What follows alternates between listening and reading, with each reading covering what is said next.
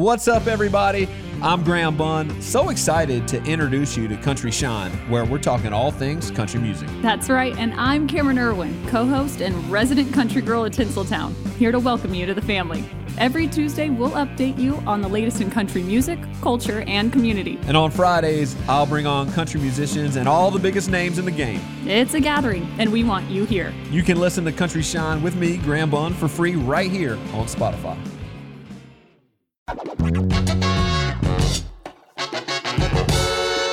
Hello and welcome to another coronation edition of Classic Black Dude. I'm your host, Clark Jones, aka Pod Strickland, the dude who loves you and hopes you love me back. I'm live in LA still. I did not flee the city. I'm live from the Valley. And man, it's been 2 weeks since I talked to you all last. I did the solo podcast, and I asked Instagram. I was like, "Yo, should I keep doing them solo, or should I bring in guests?" And it was a hell yes or hell no question. And most people said hell yes, but I don't trust the public. I'm very the opposite of what everybody says I should do. But I'm like, if I'm gonna have a guest, I'm gonna have a dope ass guest. So I usually do. Like I season 1 of Classic Black Dude, CBD, all my classmates have enjoyed everybody we had on the show, and I'm just trying to keep that same energy going, let you know that, LA is crazy because everybody's just searching for some bit of normalcy. And I hate to use the Joe Biden term, but everybody just want to have things the same way that they've been. So you got people still doing car chases. I don't know if y'all saw this. It was a dude. It wasn't a high speed chase. It was a 40 mile per hour chase through down South Los Angeles and downtown. Dude just he was on the 105 and the 110. I didn't even know you could lose both tires and still keep going. That's whatever this Windstar, I'm not sure what type of minivan he was in. Yes, he was in a minivan with the scraped off top, like he had skis on the top, but they got knocked off under a viaduct. It was crazy. And it didn't even get that much news. That's how much people just want to talk about the lockdown. And everybody, if you home, stay home, of course. But it was wild. This chase lasted about 30 miles. I've never seen a Windstar with more than a quarter tank of gas in it. So this dude is like incredible. He was riding on 2 of his rims. Like they put the speed there. I've never seen a speed trap put down, but somebody does that with their hand and they throw it out there. Both of the wheels on the passenger side went out. I thought if they did that, your car would automatically lean, but it did not. Dude kept within the lines. He's a master driver. He got out the car and he crashed. Let me be exact. He crashed off the 405, the back of his Windstar, hit the van. Then he couldn't get out, and then he started cussing at the police. And I say all that to say, yes, he was white. I said he was white without having to say he was white because he was sticking his middle finger out at the helicopters.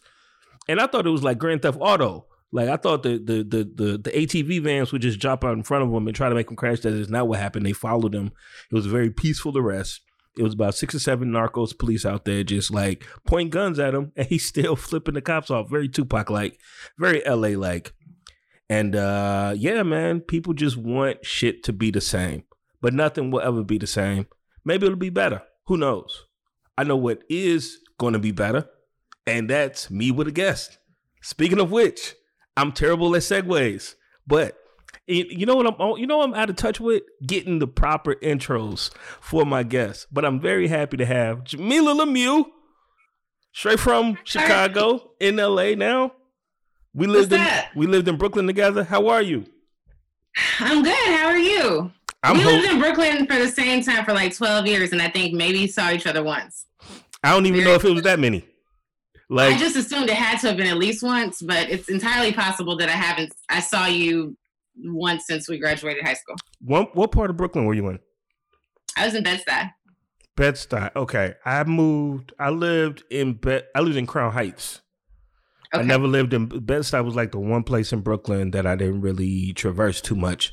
But I got all my when I moved to what's the old boy's name? It was what's the main street in Crown Heights? Eastern Parkway. Eastern Parkway and Troy Ave. That's what I was trying to think of.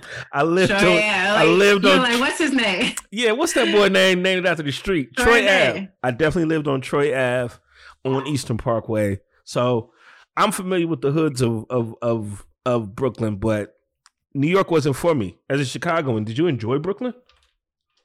I loved Brooklyn. I was there for 12 years. I left in October, and until the lockdown, I was out there once or twice a month.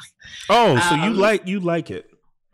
I do. I love Brooklyn. Like I miss it terribly. It was also time for me to go for a number of reasons. I felt that I was like creatively starting to become stagnant. And then, things change so drastically. Gentrification is hitting every urban, epicenter in the country. Everywhere that I've loved, everywhere that Black folks love is completely changing shape. But that was hard to watch.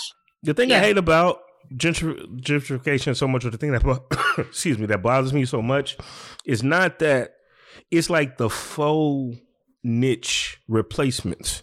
So like, it's not like you coming in and you changing the culture.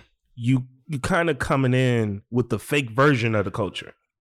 Yeah. So people think like, oh, it's still Black. Look at the kente cloth, but like that kente's from Amazon. Right. You know what I'm saying? Like the you got graffiti art done by kids that grew up in Madison, Wisconsin, and moved to Bushwick 2 weeks ago. It's very like like the phone centers, like it's an outsourced culture to represent. Yeah. Only thing probably still Black is 40 Acres building.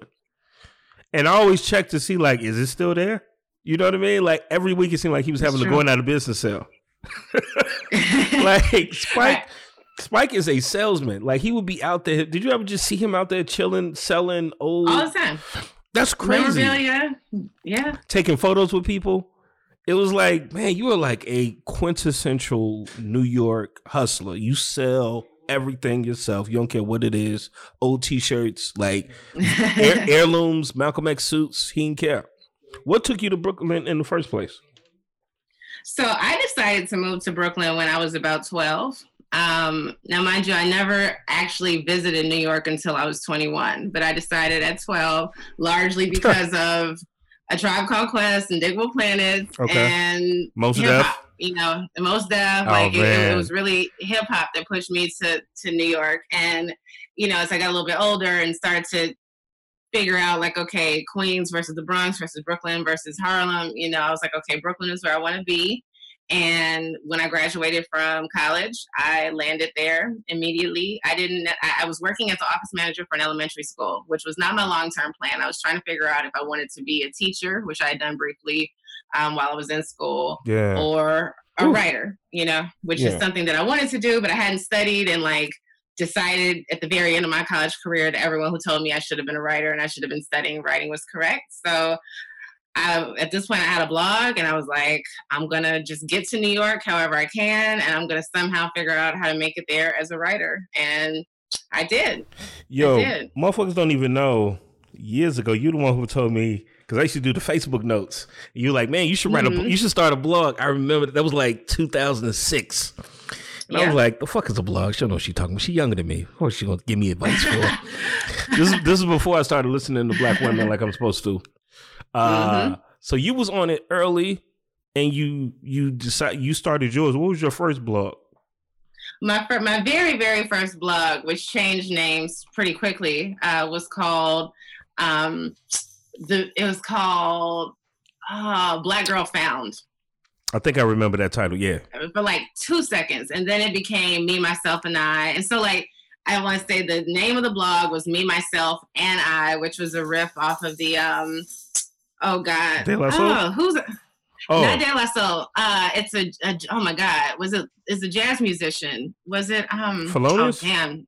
Not Thelonious. I had to look it up. It's been so long.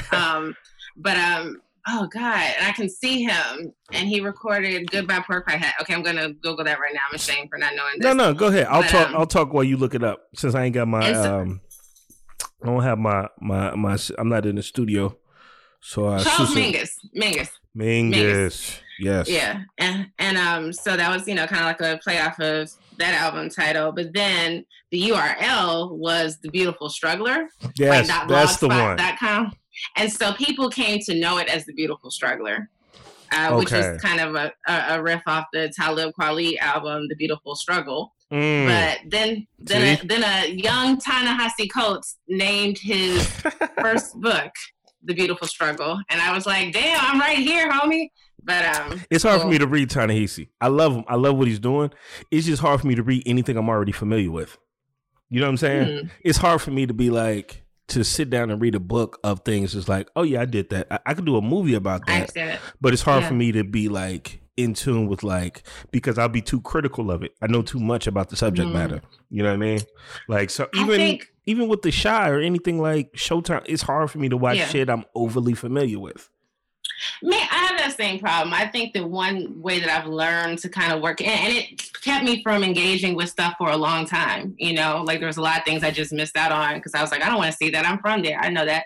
But like now it's for me more just kind of like a study in writing and storytelling, you know, like I think of Ta-Nehisi as just a masterful, like just how he writes. So it's not necessarily that I'm learning as much as I'm not learning history and facts in the way that I'm getting a lesson in storytelling and creating, you know, sentences in ways that I might not have thought about doing, or, you know, just how he uses language, I really appreciate. And I think that it's not an insult to say that he is a phenomenal storyteller. He's phenomenal he's a great cultural translator. Like, he talks about Black struggle and Black identity in ways that white folks can understand. And that is a skill that somebody has to have. Like, it's not my ministry. Like, I'm not saying I can't do it. It's just it's not my focus. And I don't necessarily think it's his focus, you know, but I think that he does it well in a way that, you know. And yeah, that's part of the necessary. Reason. That's part of the reason why I support it, in that I want the message to get across as much as possible. But maybe I'm not the audience also. If you're trying to translate the struggle and put it in, that's really what it was. Because at the beginning of the book, I'm just sitting there. It's almost like the first episode of a sitcom where they have to do so much backstory, you know, especially if it's a Black sitcom, and they got to let people know, okay, this is what we do here, and this is how Black people season their food. And I'm just like, I need to get to the point. You know what I'm saying? Do you feel like he educates you in any way about like Black men? Is there a learning element there? No, but I'll say that is because I think, you know, you're saying like you weren't, you know, you joked that you weren't listening to Black women yet. I think Black women, by and large, not all of us, but overwhelmingly, are kind of trained to listen to Black men. Okay. So like, you know, I think about some of the books that I bought, you know, even as a college or a high school student, college student, you know, like about the miseducation of Black boys and the conspiracy to destroy the Black male image. You know what I mean? Like, these were just things that I was like naturally inclined to care about and think about and to listen to you all. And like listening to women in general, like period, you know, let alone listening to Black women, is just a skill set that most men have to learn. You know, like you're not trained to do it. Like, you're trained to hear certain things, you know, or perhaps to look for certain reaction. You know what I mean? Like, there's certain things where it's like, I'm doing a temperature check. Is she angry? Is she sad? Is she, you know, hungry? Does she like me? Does she not like me? But like really listening and being, you know, like, hey, her advice for something I should do in my life, is it good or not? Or she's talking about her feelings, you know, like, how am I receiving that? You know what I mean? As opposed to, I find this valid, I find this invalid, so I'm rejecting it. You know, like, there's always I don't necessarily feel like he's educating me in that way. But again, I think for me, like, what I benefit most from is just like how he writes. Yeah. Okay. That's fair. That's and that's. I have a funny Ta-Nehisi story. Oh, I would love to hear it. Before you do though, it is it's a big onus we put on, and I don't know if he necessarily rejects it either, but there's this onus to be the Black voice, and I'm gonna unpack that first. But tell me, what's your Coates story? Oh, yes, we could definitely talk about that. So, and he's not someone that I know well, but we have, you know, we know each other casually. But the first time that I met Ta-Nehisi was in, I want to say 2007, 2008. I was relatively new to New York, and one of my best friends, who you know, are my best friends from high school, her older brother is one of his best friends. So at this point, he's, you know, he hasn't put out his Beautiful Struggle yet. So he's not a household name in the way he is now. But I was familiar with his work because he was writing for the Village Voice. And I actually had a professor in college, because he also went to Howard, he was like, yo, you know, you remind me of this young man who I taught. And I think that's kind of how I got hip to him. And I was obsessed with all things New York. So I was reading The Voice online and stuff, and, you know, kind of preparing for whatever that life was going to look like. And so your prep work. I was like, okay, work. My prep work, you know. And so anyway, so my girl is like, oh, my brother's in town. You know, you want to go eat with him and some of his friends. I'm like, yeah. And they're like, maybe I want to say 10, 12 years older than we are. You know, like, I forget exactly how old he is, but he's in his mid. You know, I'm 35, so he's got to be in his, you know, at least 46, 47 now. Yeah, we old card. Cheers. Cheers. But, we forget artist names too easily. It used to just pop off. Like, oh, Romare Bearded. Yeah. Now we like, what's his name? Used to just, do with the, you know, the thing. And so anyway, so I'm like, yeah, you know, like a couple of his friends. Do make the thing. Yeah. It's gonna be some older, you know, it's gonna be some older guys there. I'm gonna get a free meal. Like, hell yeah, I'm gonna go. So we get there, you know, there's her brother and like two of his homeboys and a homegirl.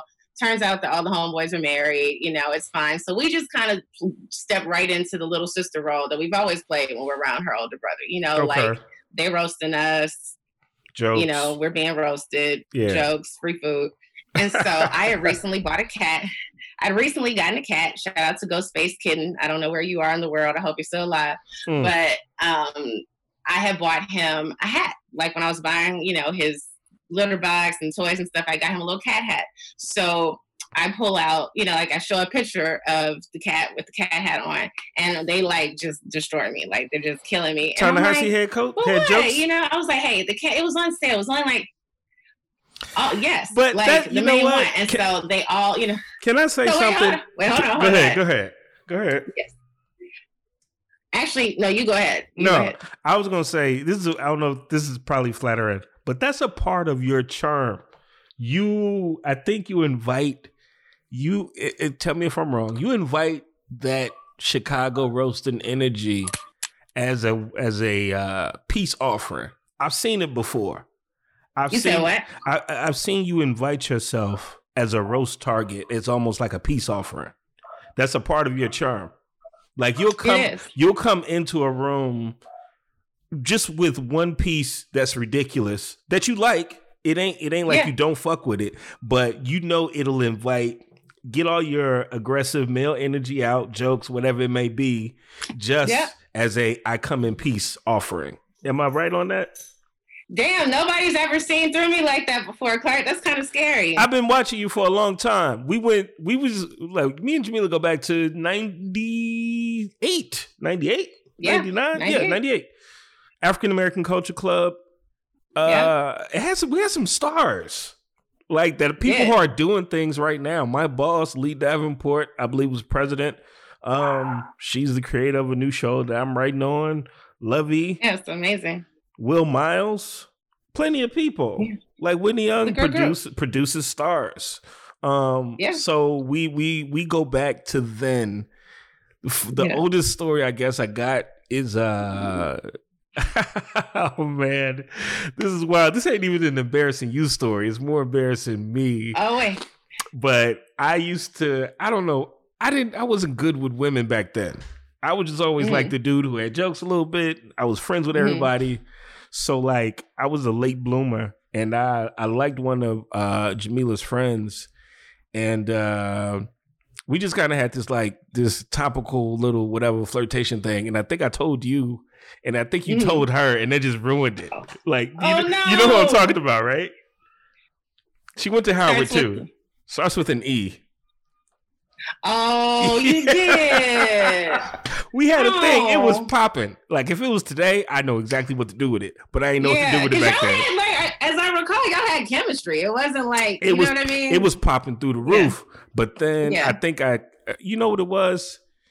Motherfuckers like me be like, well, I wasn't fucking yet, so it was like, well, this is the end. You know what I'm saying? Like, so I just kind of was my own enemy in that situation. I really didn't know what to do next. I was fucking a sophomore in high school. I was so awkward back then. God, I was awkward. I was so awkward. But you're right. Like I do, and that's one thing. And it's a good strategy. I even do it on, on first dates or, early dates sometimes. I mean, I'm not going to come in wearing something like, but just kind of like okay, so here's where I have on, a red wig, and like just kind of diffuses any tension in the room or whatever. And I like roasting is my love language. So I'm going to I'm going to fry you up. So I'm going to put myself out first. But when I come back in, it's like guns blazing. So wait, let me finish the Ta-Nehisi story real quick. Okay, go ahead. So, okay, so they, and so I'm like, well, what? They're going at me. And I'm like, it was on sale. It was on like $2. And Ta-Nehisi says, a cat hat is always too expensive. Damn. And I just die in that moment. And so fast forward to the next day, I guess, my homegirl's brother maybe puts a picture on Facebook or something. Now, I didn't realize and I'm bad with names, introductions. I have ADHD. I take medicine now, but back then I didn't. So somehow I missed the names in the introduction. And maybe because I'd done a scan of the table and I was like, wedding ring. Like, okay, like this, Yeah. You just, your mind could have been anywhere. I was like, is that fucking Ta-Nehisi Coates? She was like, yeah, you didn't. I was like, so now, who knows where my life would have been. Your life is great. Instead of saying, my life is great. But instead of saying, look at my cat hat, if I were like, say, brother, you know what I'm saying? I got this blog, these essays I've been writing. We got a professor in common who says I remind you of him. Wow. And I also could have made that outreach then, but I was just kind of like, well, I'm the girl with the cat hat. So I you know what that is? It's a Chicago thing too, man. We just the worst thing you could be, and going back to high school, you might agree or disagree. Mm-hmm. The worst thing you could be was thirsty. Absolutely. That was just it was. This is a marijuana, by the way. I don't want nobody to think this is a cigarette. Even though I do feel like Dave Chappelle is the reason, even though he smokes cigarettes and I don't, like the ease with which he just pulls his cigarettes out in any setting. Yeah. Has made me feel like I can just smoke weed wherever. I mean, I'm in my house with my door closed in my bedroom. And it's a fucking lockdown. So who the fuck cares? I'm drinking my wine. I can't smoke right now just because, lungs and shit, but I'm on a gummy, Yeah. I was supposed to host the cannabis awards, but hey man, certain shit got pushed back. So fuck it. Certain shit got pushed back. I'm definitely smoking less. Like we gotta protect the lung. I bought some lung thing off the internet, that's supposed to for smokers to help you clear your lungs out or whatever. It came yesterday. Shit. So it's sitting by the door waiting because I gotta leave packages by the door for a day. You spray them. Is that the rule? I just got a package. I just brought it in. Things I heard. Yeah. I hope you wash your hands though, right? I'm a Lysol the box down. Lysol the box. But did you wash your hands as soon as you came in? That's we gotta that has to become a muscle. You open your door, you go outside and get I go get stuff with gloves on. Oh, yeah. Anytime I leave the house, it's mask and gloves. I walk the dog, mask and gloves. Yeah, you are smoking it like it's a square, but we know it's not. I know. And this is cool. These are called toasts. Toasts. It's 2 CBD. The ratio is 2 CBD to 1 THC. Oh, shit. And so it's tobacco free. It looks like a cigarette. It's filtered. It's very light. So this is a cool little vibey, Is it sativa, indica, hybrid? What? I would imagine that this is a sativa dominant hybrid. Oh, see, yeah, I can't fuck with it. No, I can't fuck with indicas. So I need to get some of that. Some people can't fuck with sativas because they're already so wired. Yeah. But we got to take a quick break here on Classic Black Dude. We'll be right back with Jamil and me. We're talking about black shit. We're talking about New York. We're talking about our history. We go back over 20 years, and we're gonna talk about Michelle Robinson, Obama, and all types of black women and black dude stuff. We'll be right back on Classic Black Dude with your host, Pod Strickland. Right back. Support for this podcast comes from Pluto TV. Need an escape? Drop into Pluto TV for a world of free TV. Stream hundreds of channels and thousands of movies and shows all for free. Yeah, free. No subscriptions, no fees. Imagine 24/7 channels of Narcos, CSI, Star Trek, Survivor, and everything else from hit movies to binge-worthy TV shows, the latest news, live sports, comedy, and more. What are you waiting for? Download the free Pluto TV app for Android, iPhone, Roku, or Fire TV and start watching now. Pluto TV. Drop in. Watch free. Support for this podcast comes from CDW and Dell Technologies.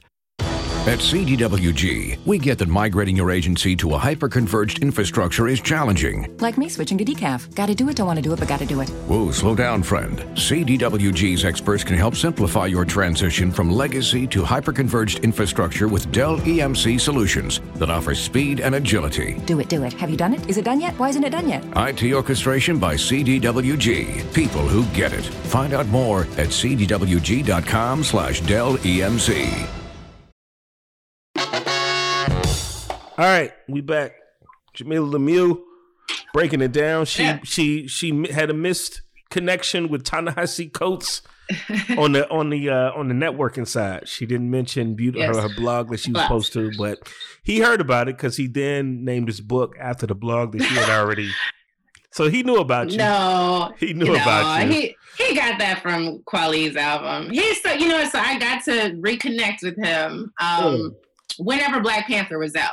It was like All-Star Weekend, and he was in LA that weekend. And it was like a little party at a local divish bar. And my homeboy was there, and he was like, "Yo, come through." He's like, "Coast is with me." And he was like, "I don't know, they might be kind of weird at the door." I'm like, "Oh, I know that's like, it's fine. I know the spot. Like, I'm good." And I got to tell him this, and my friend's brother was there. So it was great. So I got to tell him the story in person, face to face. And he was like, "I'm so embarrassed. I'm so sorry." He was so apologetic. He's so nice. Like, he was just super like that's great. That's great to hear. Because some of the other self-proclaimed Black voices I don't really fuck with.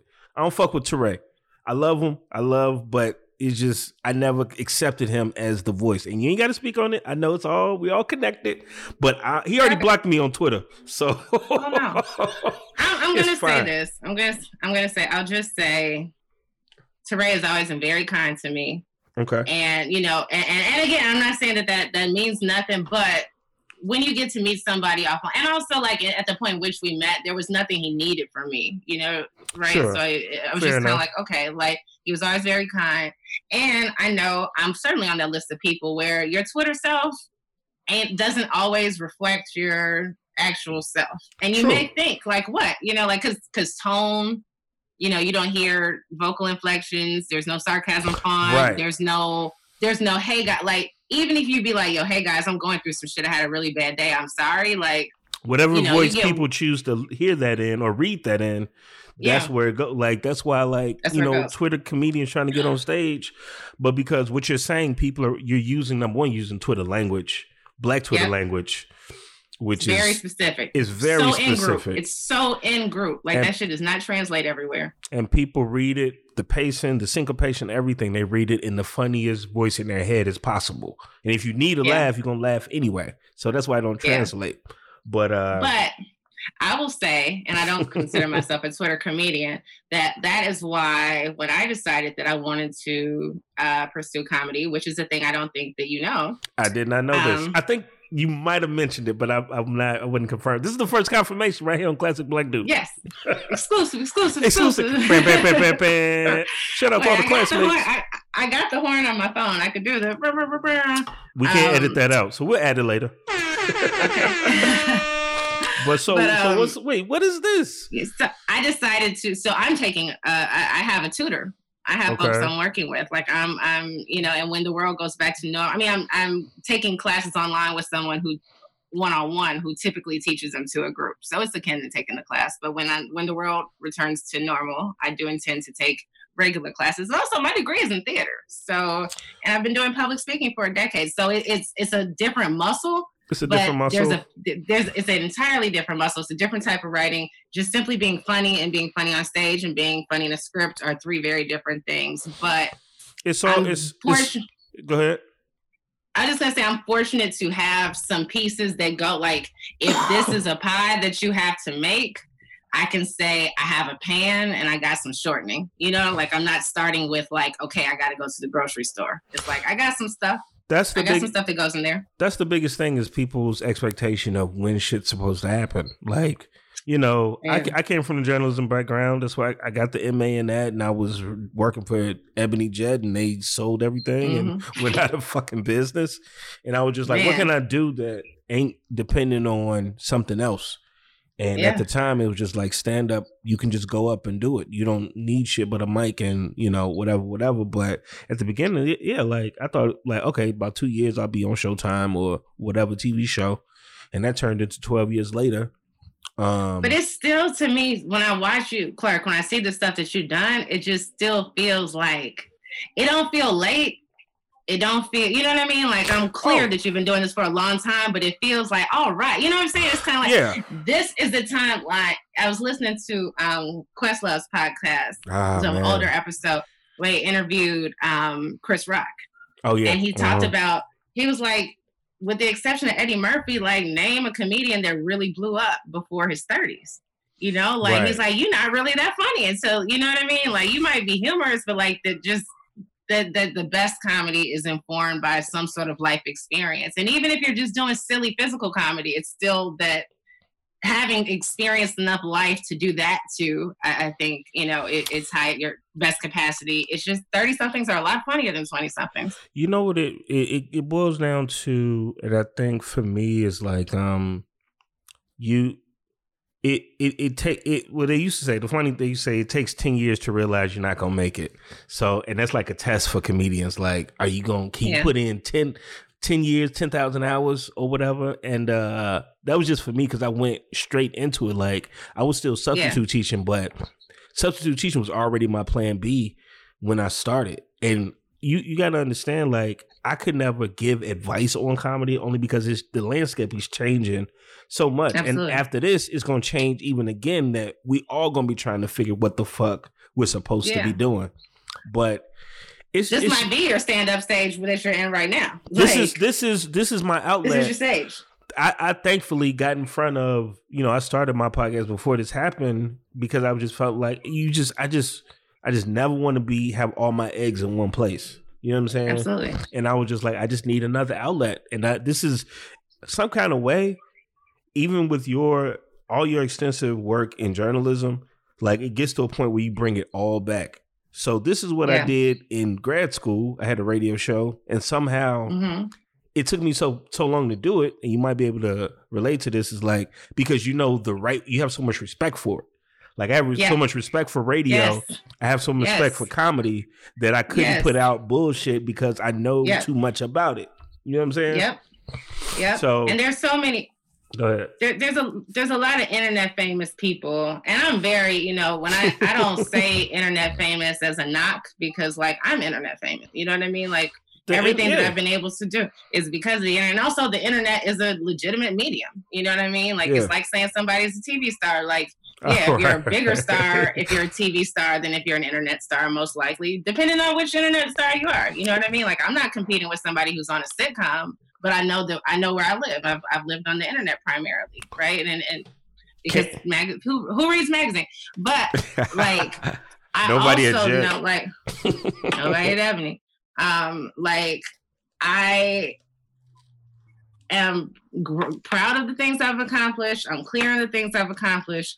I'm also never going to pretend that success in one space or that space entitles me to success in any others, right? It has given me a very enviable Rolodex. It opening a door does not mean that you're in, right? Opening the door means you can get into the lobby to get the interview, to get the meeting. You know what I'm saying? Like, so yes, I have heightened access to those things, and to people that are just willing to read, you know, a script or have a conversation with me. And that's great. Sure. But because I care, because I respect writing, that's where it all starts for me, right? I'm a writer. So like, writer first, I encounter, and I'm sure, you know, in your journalism days, you came across a lot of people who literally, either just because they know you and they're like, oh, you doing this?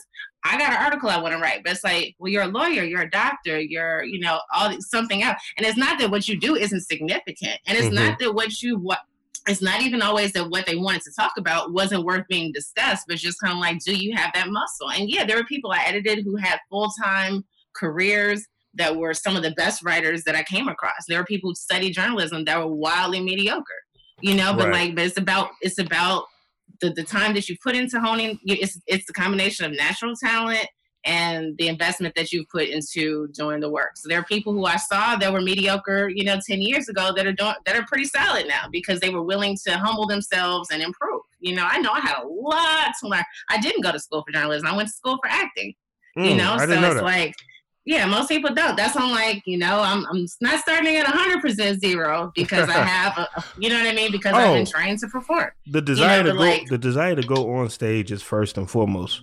Even for the vets, you can just tell when the motherfucker don't want to be on stage. And that's if you don't want to be there. Or don't feel comfortable on stage. Just getting too comfortable. You don't have no desire for it. Chappelle and all that he's done, and he just got the Mark Twain Award. He still has a desire to be up there. To be on stage. And I'm finally at a place in my career where I can go up when I desire. Some days, 2 or 3 days, I just don't have that desire if I didn't do the prep work of writing and preparing and thinking about it.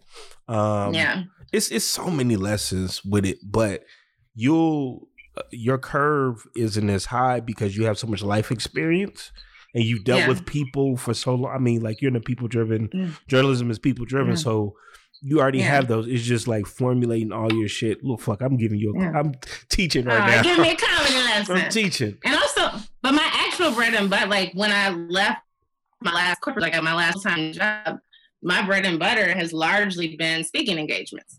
Yeah, it is. So it's kind of like the structure of like, being on stage and having to, having something that I've prepared and written, but also having to be prepared to go off book, to take a temperature check and see what are people responding to.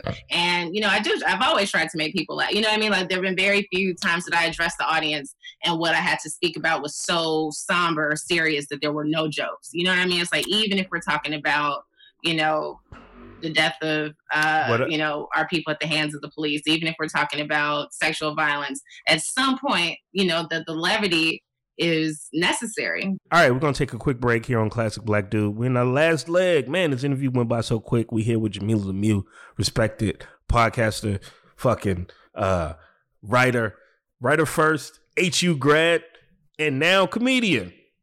This was news to us. We had breaking news right here on Classic Black Dude. We'll be back after the break with your boy Clark Jones, Jamilah Lemieux, Pod Strickland. We'll be right back.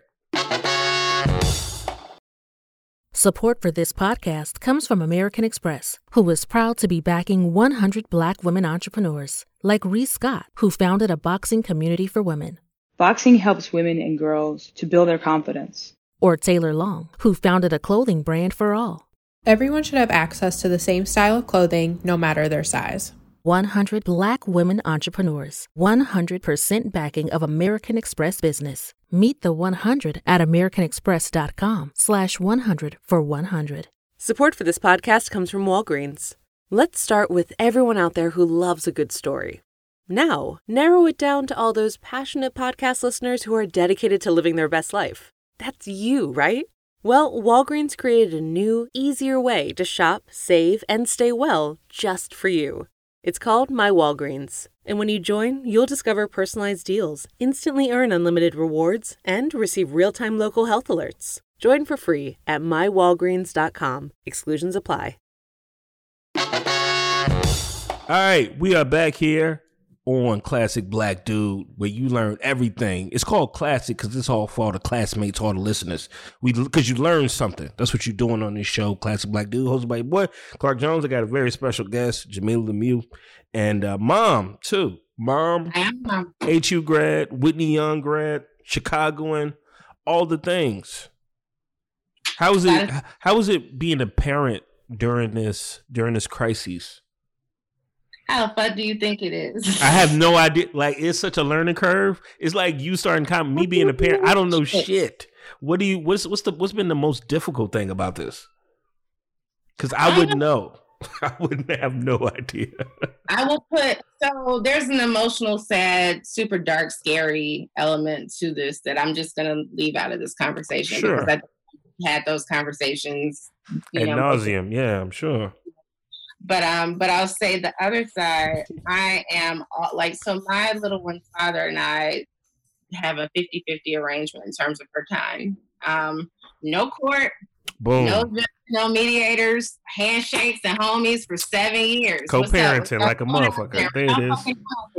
Co-parenting is a lot easier.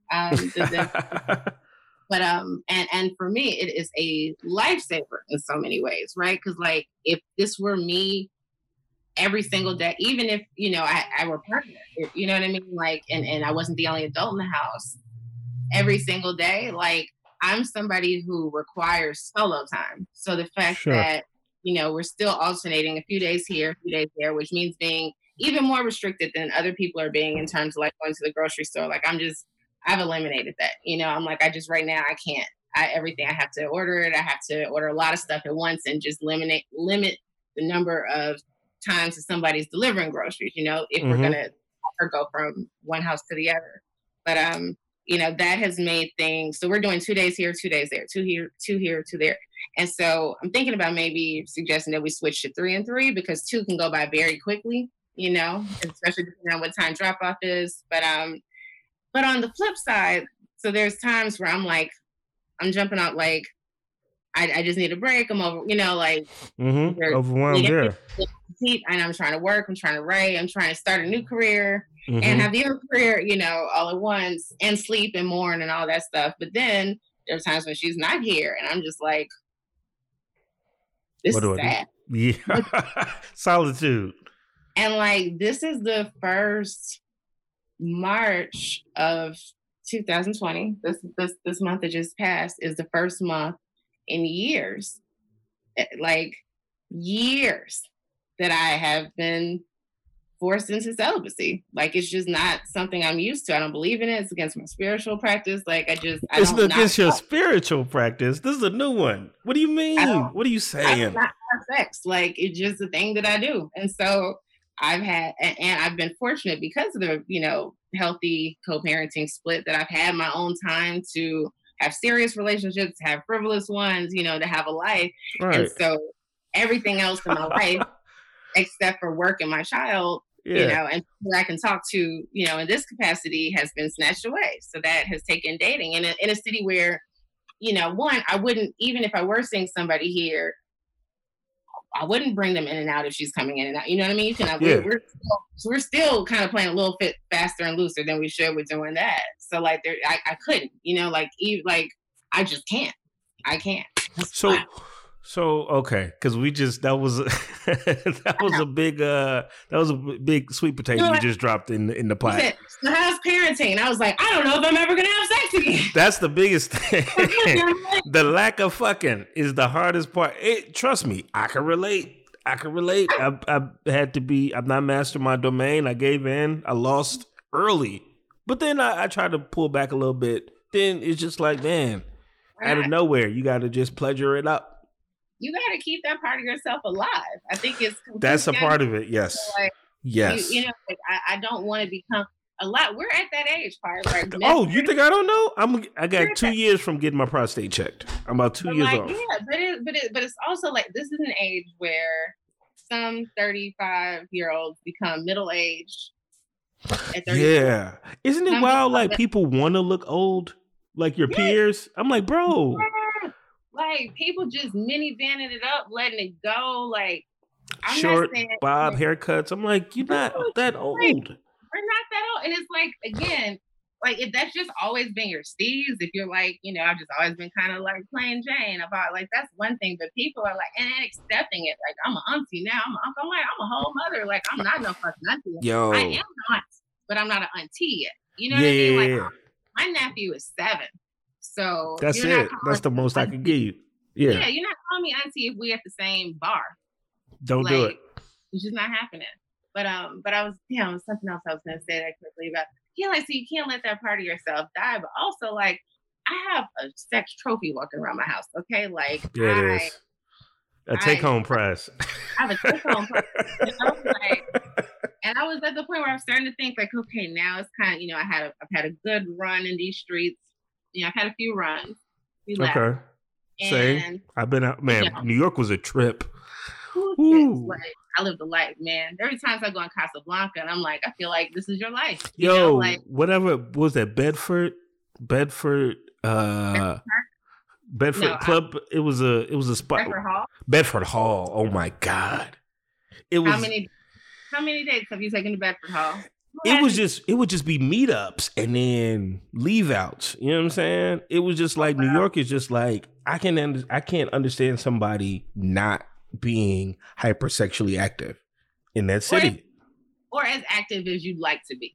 You know what I mean? Like if you're not because not everybody has a high drive, but I'm just saying that's true. Right. You can meet your needs. You can, like if you want it, you can have it. If you want to abstain from it, you got plenty of comfortable places to not do it. But like you can, But the desire to have it and not have it, especially like I grew up kind of sheltered. So like I said, it took me a while comparatively to other dudes.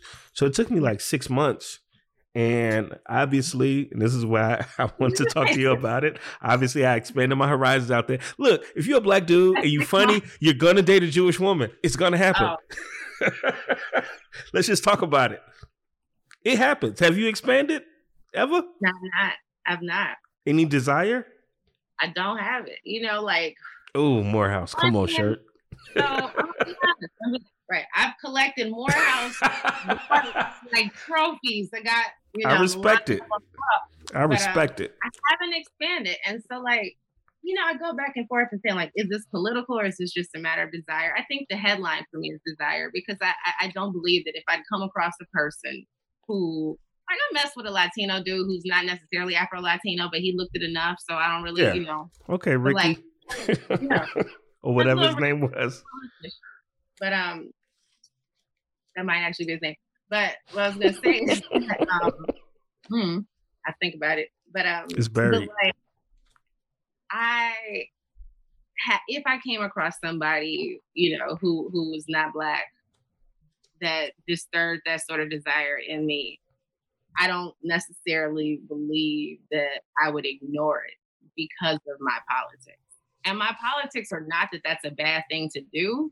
I think it's that choosing black love can be a powerful thing. True. But you know what I mean? But don't choose toxic black love over being with somebody else, or don't choose, you know what I'm saying? Like don't put some other people's happiness over your own. Yeah, exactly. And don't deny your happiness either, but I think it's just, for me, it's always like, what is, the health of any relationship, I think, can largely be measured by like, why did these two people get into it? You know what I mean? I should say that's accurate, that it may not tell you how healthy it is now, but I think it's a good predictor of how healthy it will be, if that makes sense, right? So if you got two thirsty ass buppies who want to be Barack and Michelle, that might not necessarily be the recipe for a healthy relationship, because they're not thinking about like, what do I want in a partner in terms of who they are as a person, as opposed to a resume or the possibility of a power couple, but like, so if you got a brother who doesn't like black women, which is very easy to have in a society the message is there. People, the messaging is that we're the least desirable. We are made more desirable by our lack of melanin. So, a black woman who looks a particular way is more desirable than the one who looks probably more like his mother. Okay. I got thoughts. I got stuff to say. I'm gonna let you finish though. Like that. You have a grandparent or two that is not black, and now you've become more valuable. Absolutely. So like with that, I don't shame or hate every brother that received that messaging and reacted to it. Mm-hmm. You know what I mean? It's kind of, again, how do you perform it? So are you just somebody who's like, what? I don't see color. Like, well, that's a naive and stupid thing to say. Yeah. But that's very different than fuck black women. Or I don't like super duper. And that's what I'm saying. Like, my issue is if you, and I say the same thing to sisters too. Like, if you out here talking about black men are they too lazy, they too trifling, they don't do this, they don't do that. I'm like, that's bullshit. Full stop. There are men who behave themselves that way. There are a whole lot of men. The issue primarily will be men. It will not be the black or the white in front of it. It's patriarchy. It's sexism. You know what I mean? It's like the stuff that makes them treat you poorly oftentimes has to do with the way that people are trained to think of gender. You got the two and the one, and you got, the person who's supposed to be up here. And they don't necessarily cling to that protector provider thing the way that they cling to the idea that my thoughts mean more than yours, my pleasure means more than yours, my capabilities are better, stronger, faster, sharper than yours. I'm more intelligent. I'm more blah, blah, blah, blah, Yeah. A hierarchy of, power and importance. And so that shows up in relationships of all sorts, shows up in gay, relationships, right? Every type, transgender, the whole nine. So it's more often than not dangerous. But like, again, so it's like, I know brothers who are in relationships with white women or non-Black women, or who typically are in relationships with non-Black women, who love Black women, who fight for us, who ride for us, who hold us down, who are our friends and brothers. That to me is the litmus test. Like, do you still have Black homegirls? Can you bring this chick that you got around your Black female friends and they fuck with her? You know what I mean? And you know what I mean? Real. That's real. I feel like James Baldwin in the Nikki Giovanni video. I can't talk to you like that. But no, yeah, like everything that you're saying was just what I was going. Yeah, you're right. It's a matter of here's. Let me drop this on you, because this is a thought that because I was having this conversation. Two things. Number one, I feel like we're coming from the same perspective in that I'm different as a very minuscule public figure in that I talk about so much Black stuff that people would be confused if they didn't see me next to a Black woman. Now, obviously, I never reject anybody, but it's because right. It's because of that. It's not. I'm never anti anything except like oppression and racism. But I'm not anti any group of people. I really don't even joke about white people ain't shit unless it's a real funny joke. But I'm pro Black people. And here's the second thing. Okay. I was taking this stance that in a successful, happy relationship, at least one of the people, at least one, has to be free. Because when you're free, when you're not beat down by the world from racism and police brutality and all and family issues and debt and everything that they talk about in the Good Times in opening, when you're not beat down by those, you come home to your mate and you don't have to win every argument. But when you're beat down by everything in the outside world, you come home to your mate, you're like, well, I ain't gonna lose no argument to you. I can take shit. It was kind of like the Maya Angelou and James Baldwin discussion where it's like I had to smile in that white person's face and act right in front of this police officer, and I had to deal with this lone officer. It's like I had to deal with all that. But when I come home, I'm gonna be king here, and I'm not going to lose another battle. But I'm sorry, I don't want to cut you off. That's what. But, one person has to be free. Think back to what Nikki said. Like she said, you can go smile in his face. You can't come home and do that for me. And I understand what you're saying. You're like, no, I can't. But it's like, it's as if sometimes some of you all forget that we're going out and dealing with the same shit. And I understand that it kind of being like wanting someone who's not going through it, but it's like we, even a lot of y'all that are in relationships with us have done a really inadequate job of like making space for our trauma and our oppression and just being willing to recognize that it does for us. It doesn't just show up via white people, Absolutely. And it shows up, via men of all races, it shows up with non-Black people of color, as it does for you all too, you know what I'm saying? But like, and it shows up with our brothers. Like that's who, the creepy uncle, the person on the bus stop who harassed you, you know what I'm saying? Like basically every man you come across. Every man you come across, and the majority of the men you've come across look like you for most people, right? And so that's a specific thing. Like it's to be brother, sister, lover, mother, to be brother, sister, and lovers or partners or potential lovers and partners is a very complicated dynamic. It's something that white people don't have to deal with in the same way. Because even though, there are absolutely brothers and sisters in their ability to be oppressive, it's like, white women don't get the same privileges that white men get, but they are, like what Dave say, like, y'all are in on they didn't like their cut of the deal. They cut of the deal, But with that, like, for me, I also, it's like, I don't want to go home and be beat down, which is why I have not dealt with any men that showed me any, and I'm not saying this to disparage women who have, because oftentimes they're charming and seductive, and, and they tap into certain, places where you're vulnerable. But like, I think my awareness that I don't want to fight at home is part of the reason that I, if I get the faintest whiff that somebody might have some kind of abusive tendencies, or someone who likes to argue, or like pick up disagreements for no reason. I'm like, I don't want to have tension, and like my relationship should be, it's not just like be my peace, but like this should be a rest haven from the rest of the world to some extent, or like and we fortify each other. So it's like, for me, I don't want to go home and because if I'm gonna tell you that a dude mansplains some shit to me, there's a good chance that unless you're like just a super feminist dude, and there's 5 of them, most of them are, married, and like or creeps, but, or creeps. On the low. But like, if you're not somebody who's like deeply into that stuff, there's a good chance that maybe not every time I come home and complain about sexism, but at some point you're gonna say, well, but actually, yeah, well, or are you sure? It's gonna be contention, yeah. Yeah, or I'm going to have to just explain like a big piece of my humanity to somebody who knows me better than anyone else. And so like, it's annoying to have to do that shit to strangers, to colleagues, and it's one thing to have to do it with children or outsiders where it's like, hey, I need you to understand this, but like to have your person not understand you, for me, it's kind of like unfathomable.